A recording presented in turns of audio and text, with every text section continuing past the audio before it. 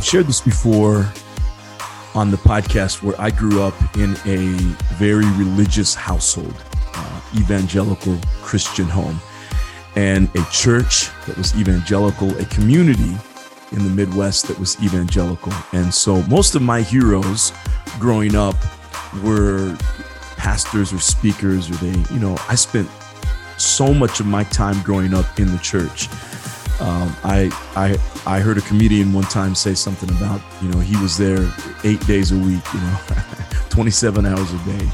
And, he grew up in a very religious home as well. And that's my story. So a lot of my heroes tend to be people with faith backgrounds and pastors and church leaders, that kind of stuff. So one of them his name is Tim Keller. And a few years ago, when I was a little bit jaded with kind of Christianity and some of the overproduced stuff that we see out there, I went and found, somehow I found him, and he was a pastor for 25, 26, 27 years in New York City, Manhattan, and he led the building of a church that reached about 5,000 people. And now in Manhattan, if you know anything about New York City and Manhattan, you understand that Manhattan is very much it's not necessarily a religious hub. You know what? I should correct that and say there's a lot of religion around there. It's not an evangelical Christian hub whatsoever, New York City. And a lot of the major, cities are that way as well. LA, Chicago, New York City. So to go to one of those cities, again, I grew up in evangelical, Christianity. If you want to build a mega church, and a mega church is defined as a church with 2,000 members or more, if you want to build a mega church, you've got to go to, the South or the Midwest or something like that. And it's always funny to me when I hear, about people who feel called by God to go into these evangelical cities where, it's a little bit easier to build an evangelical church. It's a little harder to go to a place like New York City or LA. And so he did it, and he built a church of about 5,000 people, and they had, different campuses and different venues. And he did it by not being a cool, hip, young guy, but he did it by being kind of a nerdy, he looks more like a professor, right? Which is what he was for, I think, 1 or 2 decades before he actually started that church. So that's kind of his background, is he was a teacher, a professor, and a lot of times you see these younger guys that kind of go to those bigger cities and start a church, and they do so by being cool and hip in the skinny jeans and all that. And I'm not ragging on either style, because both styles work, right? But you wouldn't assume that somebody who looks like a professor from West Virginia or Virginia, wherever he was from, that he would make it in a place like New York City, but he did. So I say all that to say this. I found him several years ago. He knew how to speak to people from New York, which, they tend to be a little bit more intellectual out there. And so you can't just, come up with sayings, or at least in Manhattan where he was, it was very much an upper middle class group of people, society, and they kind of want data and facts, and not just what you see in a lot of churches. It's a lot of as a matter of fact, I was listening to somebody this past week, and he said, I could offer you a lot of facts. He was talking about the resurrection or something, and he was like, I could offer you a lot of facts, but I'm not going to do that. I'm going to tell you about how it makes me feel. And that works, you're right. But in a place like New York City, that doesn't necessarily work. They want to know, tell us more about the facts, or at least from a philosophical, theological perspective. I say all this to say, this is a gentleman that I've looked up to for several years. He just got a diagnosis, I think it was last year in 2020, stating that he was going to, or stating that he had pancreatic cancer, stage 4. And those of you who know about that diagnosis, that it's not a great diagnosis. I think as of now, he's received, 18, 19, 20 rounds of chemo. And so obviously he's going to hold on as long as he can. So he was on an interview, and he was asked the question, what did you learn during this time? What are the lessons that that you feel life or God or whatever is showing you during this time. And here's what he had to say. And I thought it was really interesting. Now, he used Christian words. So if you're listening to this and you don't necessarily have a Christian background or a faith background or religious, and I would say that evangelical has their own language about certain things, right? So I always know when I'm talking to someone who's evangelical because they have a certain way of saying certain things. And so they asked him, what have you learned? And he said he was in a time of prayer one day and he got a word from God. So what that means for those who aren't evangelicals, that you hear God speak to you somehow, or in your mind or something, you get inspiration somehow. And you believe, and who am I to say this, that they're wrong, and who are you to say that they're wrong? But somebody who says that, they would say that God spoke to them, right? Maybe not audibly where you could actually hear it out loud, but they had this sense. And he said the two words that came to him, okay, and it's what I want to talk about today briefly. The two words were, number one was focus, and number two was sanctification. Focus, you know what that is, okay? So we'll talk about that here in a second about what he said. But the word sanctification, again, it's an evangelical word, and what it means is becoming more like Christ, becoming more Christ-like. That's the process of sanctification. So there would be people who would say there's a moment where you accept Christ as your personal savior. Again, that's evangelical speak for becoming a Christian. So there's that moment. And then there's a lifelong process of sanctification, which is becoming more like Christ. Let me break that down for those who aren't faith-based. Sanctification is simply, it's another word for somebody who's not in the evangelical circles, or somebody who's not religious or secular or whatever. They would say that they're on a lifelong journey of what we've been talking about the last several weeks, of this idea of personal mastery. So they would say that it is, it's this journey to becoming the highest person that you can possibly become while you're here on earth. And I've heard evangelicals say something like, I'm not going to die until the day comes that I've reached my full potential. So God's not going to take me home. God's not going to release me from this world until I've reached my full and highest potential. I will say, and you're listening to somebody who is of the evangelical faith, right? That's, I think I tend to have a worldview, and I love to, talk to anybody from all religions, but that's kind of my foundation. I don't necessarily know how true that statement is, that, God's not going to take me home. And, I think people die in car accidents all the time that probably weren't ready to go or didn't reach their full and highest potential. Or they get, diagnosis of cancer or, whatever it may be. I know that there are people who have passed away much earlier than what they imagined. So I don't know how true that is, but here's the point I'm trying to make. He said he received those two words. One was focus and one was sanctification. So I'm gonna break that down. This is a leadership podcast, and just say focus and personal mastery. Focus and personal mastery. This is a man who, unless he defies the odds, defies expectations, this is a man who will probably be, and it's sad to think that, because I've never met the person, but I'll tell you, he has touched my life. And I know he's touched thousands of lives, maybe millions even, because of his speaking and his steadiness in one community, his consistency in one community. He's reached many, many people. And this is a person that probably within the next 2 to 3 years will be, he'll be no more. And that again, that is just shocking to me. There was a time in my life when I would wake up every single day and listen to him. Again, I was trying to find my way back to faith. I struggled a little bit. In his words, there was something about how he taught it. And again, his name is Tim Keller, Keller, Tim Keller, if you want to look him up. But there's something about his words that really brought me back into my own journey of faith. So this is going to be sad. I was fascinated with these two words. Number one, my life words, at least right now, are focus and consistency. I'm really working in my life about being focused. How do I focus my life down? I tend to be the kind of person that can be all over the place. And, it's like that saying, jack of all trades, master of none. But the more I study really successful people, highly successful people, they're very focused people. And I know a lot of people who are kind of jack of all trades. And I look at at the end of their life, they didn't really have much to show for it. And that's not what I want to do. So I've really learned how to I'm learning how to focus my life in and say, okay, what are my top priorities and how do I give everything to those?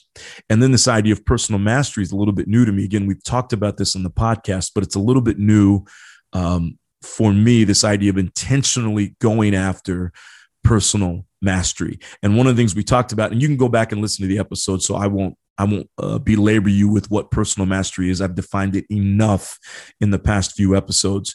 But the most important aspect is that it is a lifelong journey, a lifelong walk, a lifelong process to reaching your full and highest potential. It doesn't happen just right away. So it was interesting to me, and this is the point I'm trying to make, that a man who was faced with death, literally, okay, we are all faced with it. It's all coming towards us at some point or another.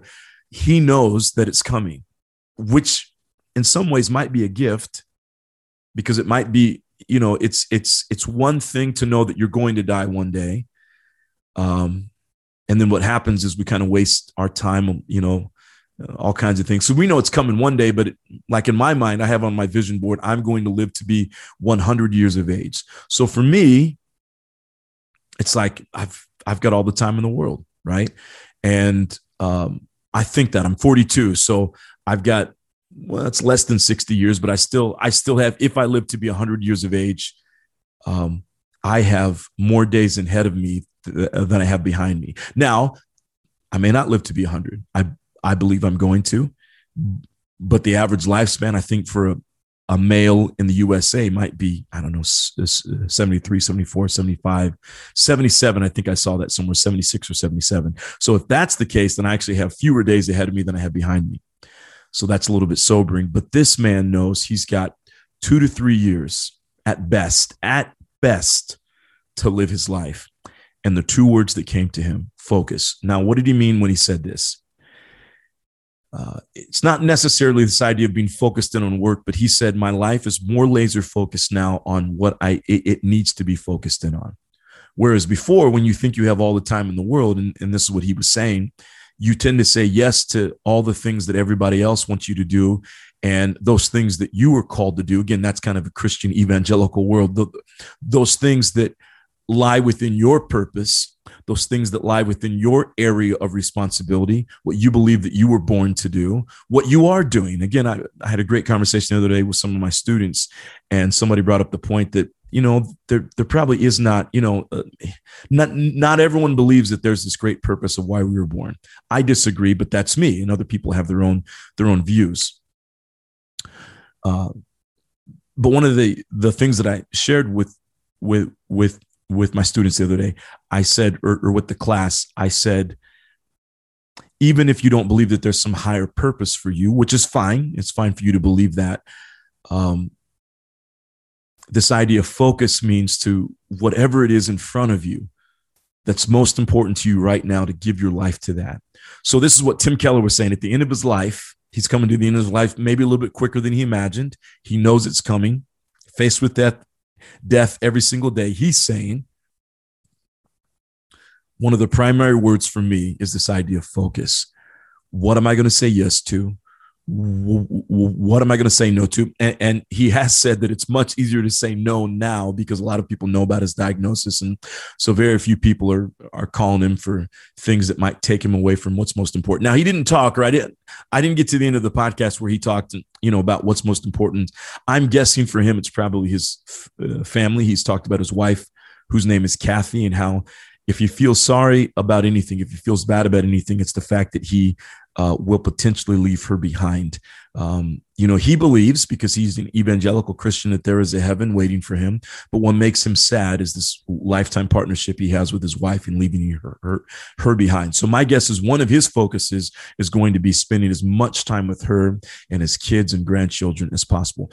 That doesn't matter. It matters to him, obviously. The point for you is this: where is your focus at? What's most important?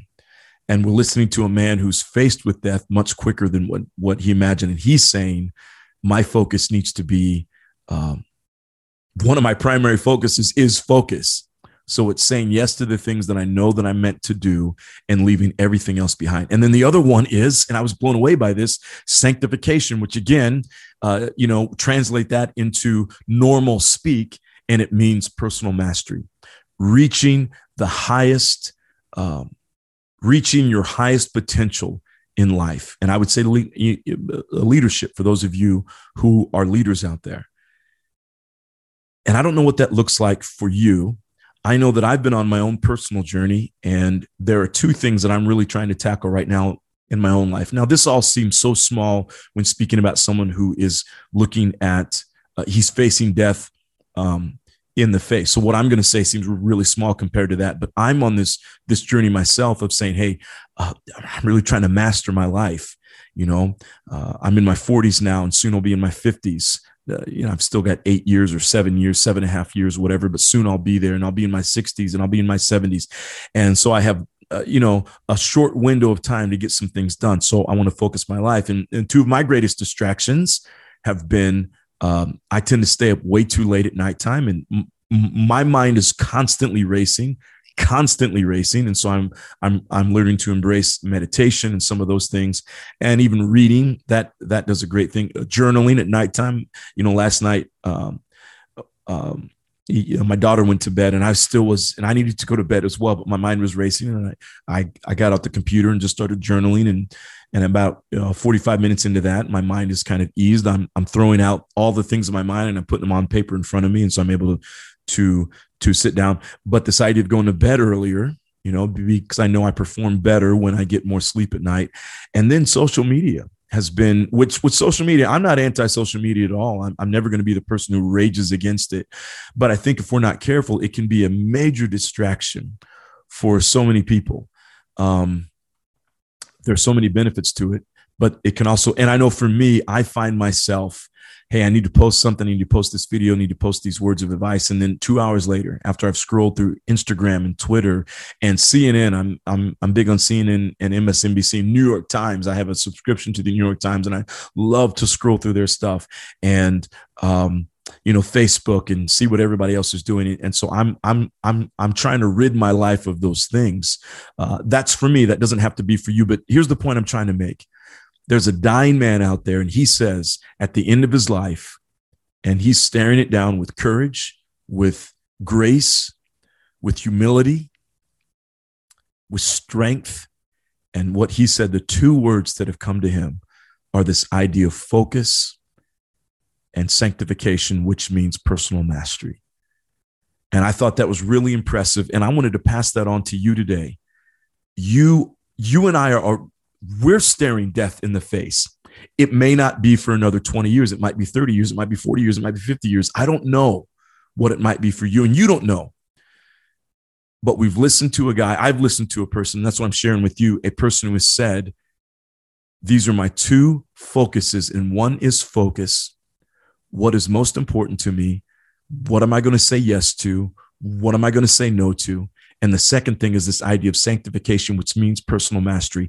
And his exact words were he believes that God is saying to him, I'm not going to take you out with a heart attack or a car accident because you have not reached, again, using Christian words, you have not reached your highest level of holiness, which means you've not reached this idea of your full and highest potential, becoming more like Christ. That's what sanctification is. So translate that out. You've not reached your full and highest potential.